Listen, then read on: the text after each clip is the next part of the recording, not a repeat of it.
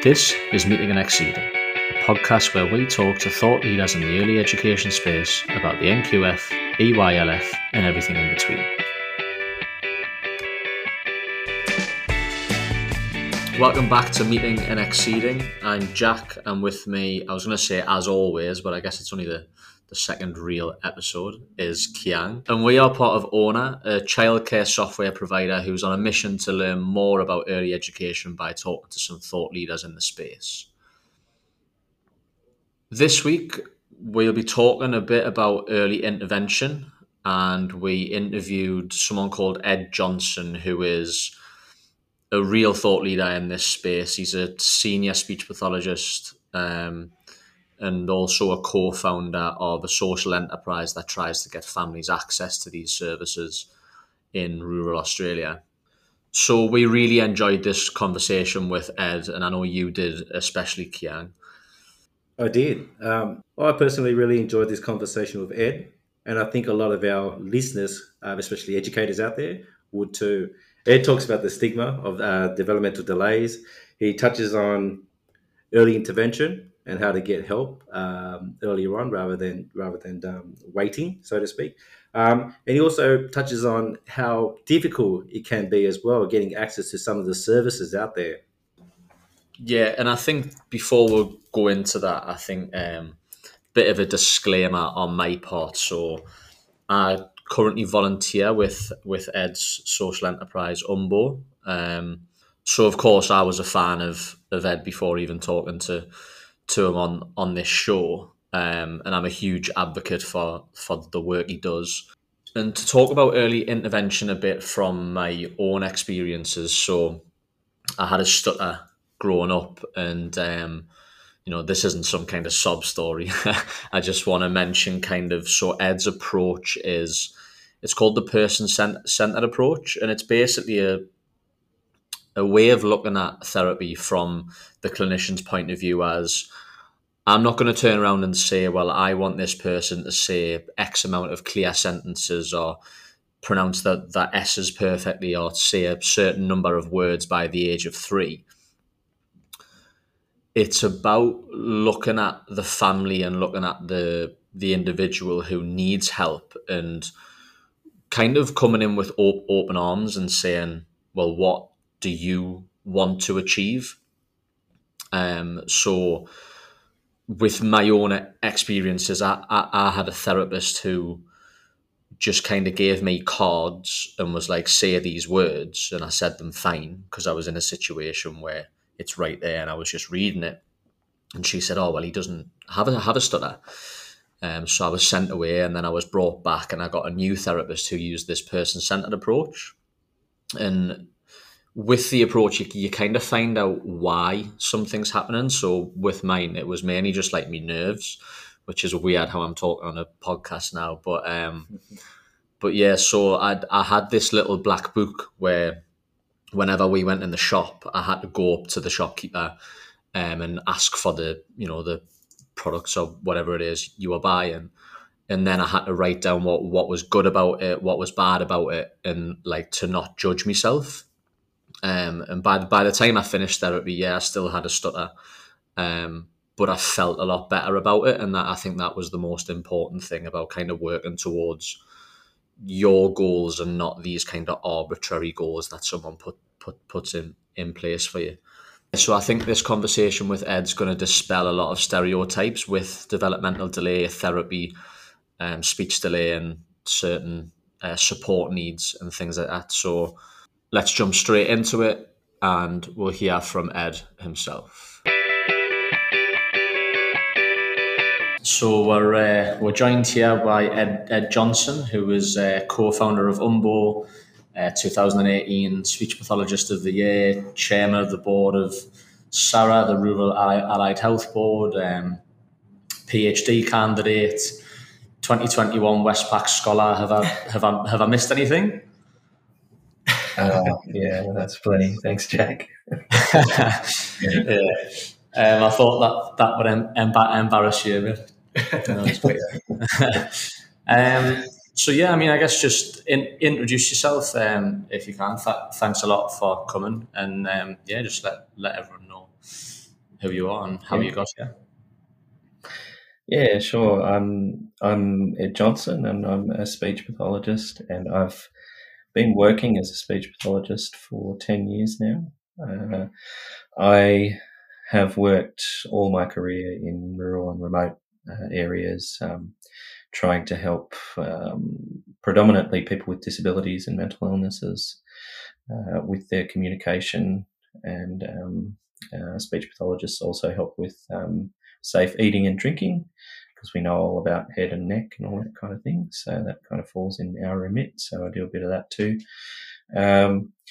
In 2018, I co-founded Umbo, as you said, Jack, and we are a digital health service provider. We provide services to people mainly in rural and remote areas to get them services where they couldn't get services before. We do speech pathology and occupational therapy. So speech pathology is, like I said, communication and eating, drinking. Occupational therapy is about basically learning how to, for kids, learning how to play, learning how to run, jump, catch, throw, write, read, all those kinds of things, like play skills that turn into life skills later on. And within an adult context, that's more things like learning how to plan to spend your money, learning how to move safely around if you have mobility issues, learning how to process sensory experiences safely and comfortably. Yeah. So obviously Umbo works primarily in rural areas. So I guess obviously we kind of touched on, I think we'll probably know why, just in terms of the excess waiting times, but what is the general experience that a rural family would typically face compared to, say, a family in like Metro Sydney or Melbourne? Yeah, so allied health is very broad kind of a term, and a term that a lot of people don't necessarily recognise. But allied health, I'll just say to start off with, because I'll keep using the term, is basically health professionals who aren't nurses or doctors. So it's very broad, and a lot of people dispute who is allied health and who isn't. But for the purposes of this, we'll say it's not nurses or doctors. So there's a lot of different professions in that. There's physio, OT, speech, psychology, pharmacy. And it means we have a very diverse workforce, and some of those disciplines have very small workforces. The further out west you go, if you're on the east coast at least, the further out west you go, the fewer people in each of those disciplines we have. So it's much more difficult for people to get services. And when there are services around, there's usually a long waiting list. So there's in Western New South Wales, there's waiting lists around about 18 months. That's a typical wait time to see a speech pathologist or an OT. And if you're talking about early intervention, there's an issue identified with a child, and mum and dad really want help with speech, OT, physio, whatever it might be. That child's 3 years old. That's and you're waiting 18 months. That's another 50% of their lifetime that they're waiting for that service. So that's really critical, and the literature says that the earlier you get in to help those people, the better. So there's huge distances that people have to travel. There are huge barriers in terms of funding. People don't have a lot of money often. They come from low socioeconomic backgrounds often. There's a disproportionate amount of low socioeconomic background in rural Australia as compared with metro areas. So it means that we've got kind of this perfect storm of barriers that people are facing with a lack of workforce, or an unskilled workforce, or huge waiting times, big travel times, and often not enough money for them to be able to pay for a service, even if it is there. Ed, has there been a push from the government to get more professionals out there, rather than just obviously focusing on the metro areas? We know the rural areas are underfunded, under-resourced, a whole lot more than that. But is there any initiatives from the government to get more professionals out there? I think there's a few kind of smaller initiatives to try to promote early childhood development in these areas, but there's no systematic kind of nationwide approach to trying to improve the allied health workforce, or grow the allied health workforce so that there are people out there who can service families. In terms of funding mechanisms, there's the NDIS, which provides people funding to access these kinds of services. But a big barrier to that is people's knowledge of the NDIS. Some people don't even know the NDIS exists. They might have a child with a disability, and they also might be in an area where there aren't any services, so they can't spend that money that they've been given by the government to spend on these kinds of services. They might not be aware that there are digital platforms like Umbo or others which can provide services remotely. There's also a sort of a bit of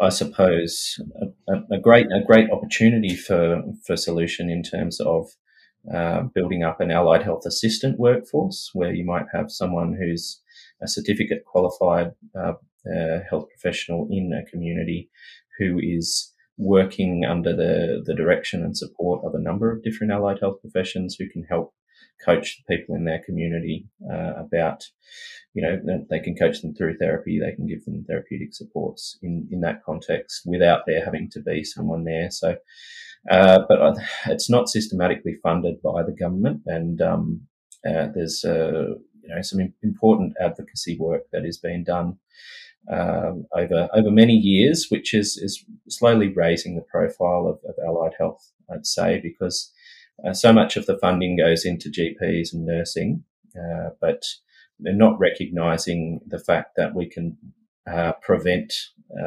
allied health prevents illness and disability, and prevents disability becoming a bigger impact on people's lives. So the knowledge amongst government about the fact that allied health can do that and the role that they play in prevention or mitigation of disability is something that is increasing but isn't quite there yet. But once it gets there, I reckon we'll get a more kind of systematic approach to funding and supporting allied health service provision.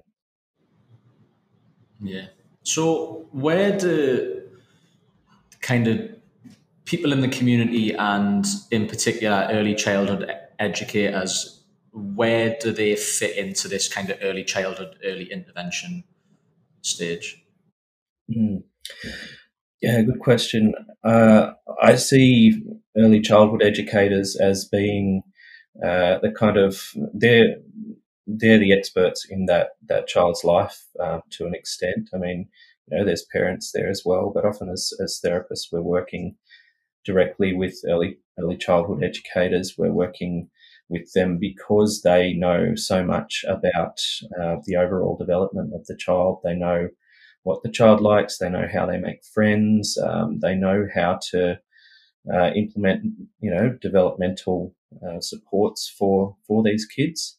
They can be there on a consistent basis to monitor how they're going, and the strengths and weaknesses and the successes and failures that child's having. So at Umbo, we take a coaching approach, and that works through the therapist coaching a key worker. So a key worker could be an early childhood educator. someone working in class with that child, and then we would coach them in the identified area that child needed support in. And then rather than it being, half an hour a week that this child's doing therapy, it's many, many hours a week, because that early childhood educator then has the skills specifically in that, that specific area. Say whether, as a speech pathologist, I might try to teach some sign language to a child if their speech or their verbal language isn't developing as quickly as others. Then I might coach the early childhood educator in that, and then they might be able to use that all week with that child to help that child in their context, help, reduce frustration, get clearer communication happening between everyone.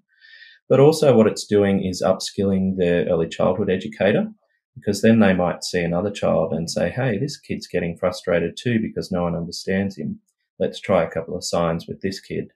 Lo and behold, you get some successes there and the child gets less frustrated, and then you've got more skills in that context. So the fact that early childhood educators are there and supporting consistently and have such a great understanding of the individual situation of the child is just vital.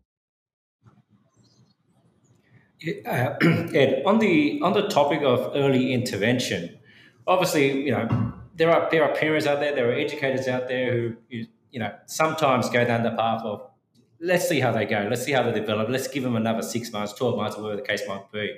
What is your experience in terms of early intervention compared to, say, waiting 6, 12, 24 months from now? Like, what do you see as a side effect if you wait long compared to getting in there early and rectifying the issue?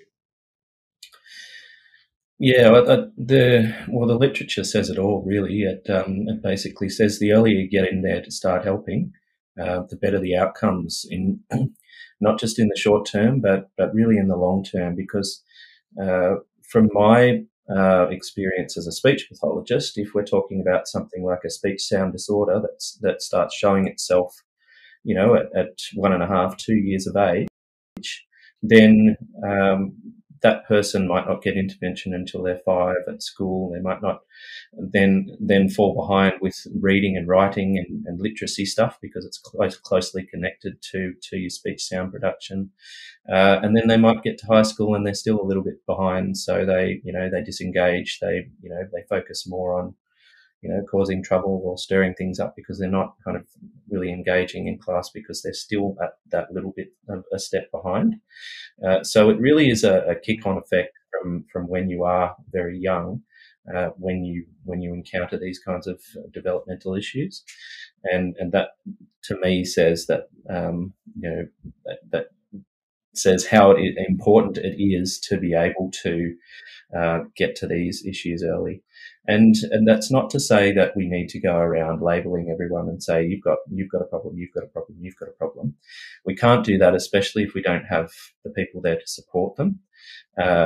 If we go around and give people a whole lot of tests and say you've got a problem, and then there's no speech therapist there to help, then we've done them a disservice. But I think the coaching method that I told you about before, that really gets the people around the child, who are around them every day, to be more aware of those kinds of issues and have some strategies, at least, even if they're not specifically targeted to that child, to be able to continue their development while they wait for services, if they do have a longer waiting period. But I would say get in there and start working with someone as early as you can, because that's where you're going to have the most impact. So on the topic of identifying the developmental delays, what advice would you give to educators who maybe are thinking, well, I don't really know much, and I don't even know much about the services that are offered, and maybe kind of not feeling well placed to refer or confident to refer? What advice would you give to them in terms of aiding that process and kind of being a bit more confident with it? I think there's some really good resources that you can get online. There's checklists of developmental milestones. There's also apps you can use on your phone that are probably even easier. And if it's a younger worker, then often they're a bit more tech savvy, or tech is a bit more attractive to them. So you can look up, for example, the Center for Disease Control milestone checklists from the US. It is a US app and a US checklist, but it's still relevant to Aussie kids as well, and plenty of kids around the place, because it's not it's only up to about 5 years that they usually go. So that's a really useful thing to have. You can go through there and you can tick boxes and it'll tell you if that person's on track or not. And then it usually gives you suggestions of what you can do to keep them on track or get them on track. So it doesn't necessarily say, you've got to know about physio, you've got to know about speech, you've got to know about OT. And then you've got to know what each one of those people does, and then you've got to know if your child, if they're having difficulties with whatever it is, running, jumping, toileting, anything like that, then who do I refer to and how do I refer to them? Basically, it means that you just go through this checklist. You've got some strategies there at the end to help them through it. And then I would recommend talking with the director at the Early Childhood Service, because they usually have a wealth of experience in tracking the development of kids. They're often the people who are helping to fill out and analyse developmental checklists at the start of the year as well, to track kids' goals and track kids' development. But if you want to learn more as an individual, I would say that the CDC milestone tracker is a really good place to start. Yeah, and then so in terms of referring to the services, obviously that that's some great advice for educators. But in your line of work with online therapy, how would you kind of approach someone who maybe wasn't aware of the efficacy of telehealth, as people call it? Yeah, it's a conversation that we have to have continuously, and that's fine, because it's a thing that's new in a lot of people's lives. And what I usually do with people who I work with is that I have that conversation on the phone. I might say, this is the service we provide. This is usually how we do it. I talk about the coaching model and using key workers to coach them so that they can work directly with the child and support them directly. And then make sure that I can answer any questions about how it actually works. So there are practice guidelines that are published in the literature about what a successful telepractice service is, and they include going through a proof of concept phase with the people, with the clients, which is talking through, this is how it works, this is how I use it. In your situation, this might be what we do, and this is the kind of goal that we're looking for.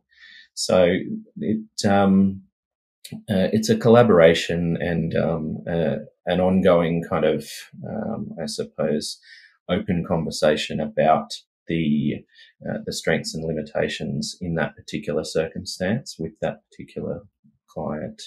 That helps to allay a lot of those fears in most cases, I've found. On the topic of telehealth, Ed, is there, obviously it's different from seeing someone face to face. Like, what are the challenges for you in terms of doing stuff online on a Zoom session compared to, say, face to face with the patient, so to speak? So it's tricky to start with usually, because a lot of people think about it as kind of just plonking someone down in front of the screen and then me trying to do the therapy directly with them. And especially, the younger you get with your clients, the more difficult that is to do.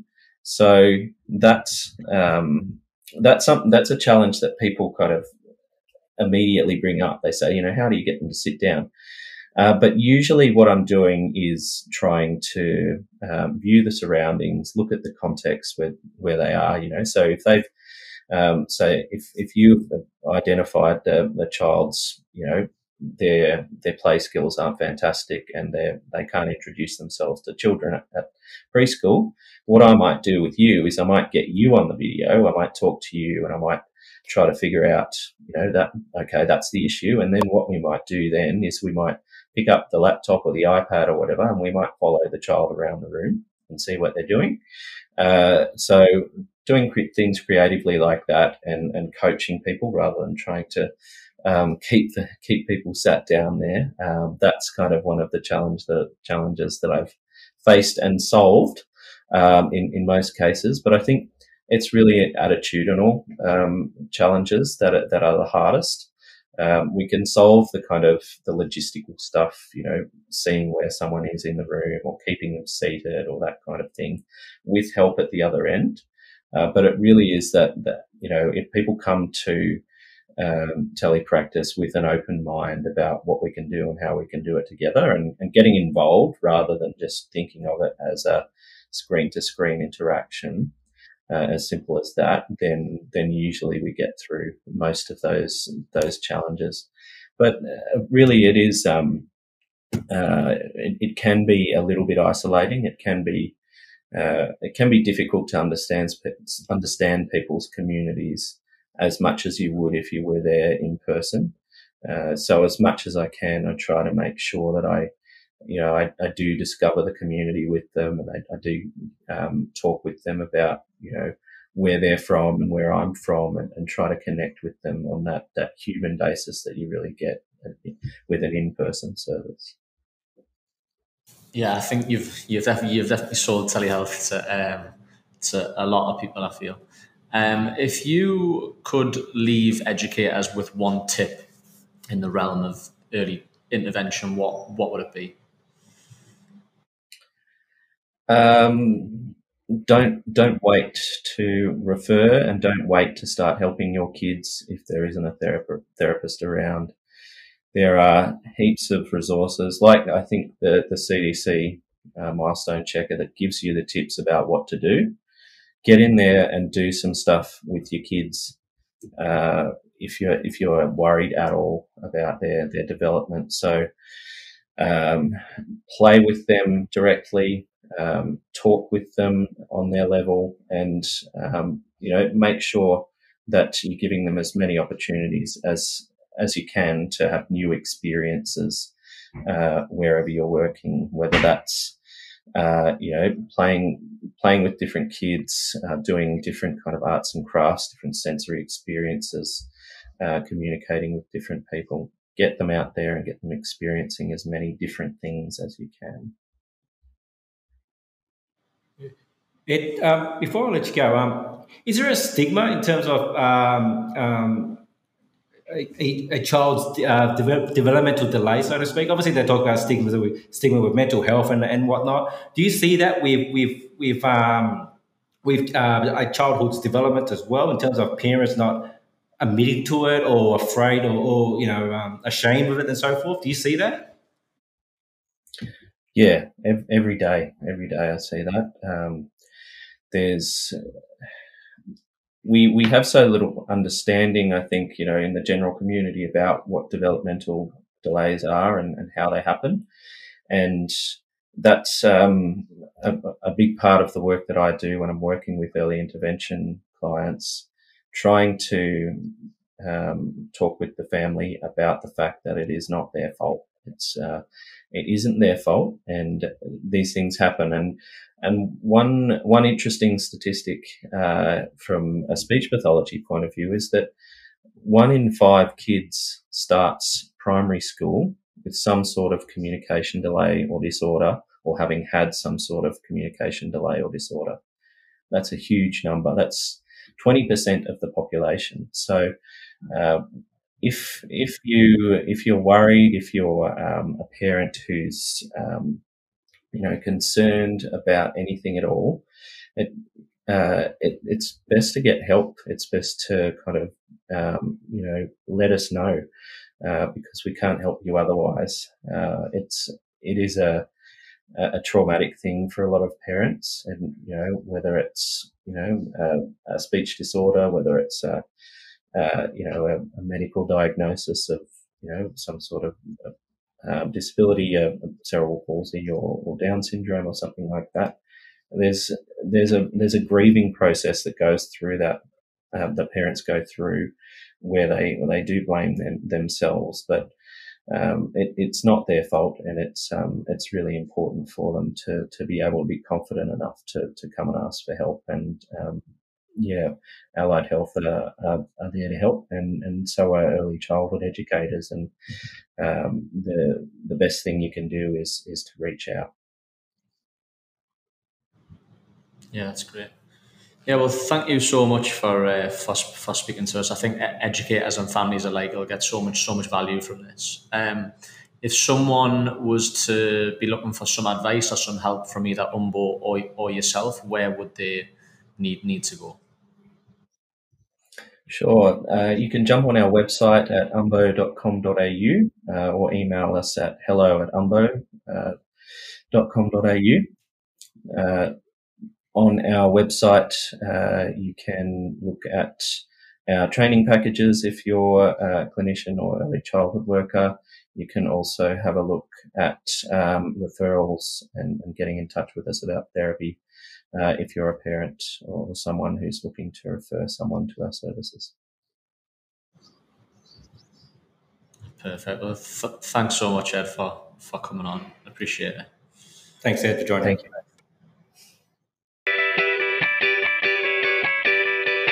So that was our conversation with Ed. As always, I hope you got a lot of value from that. I know we did.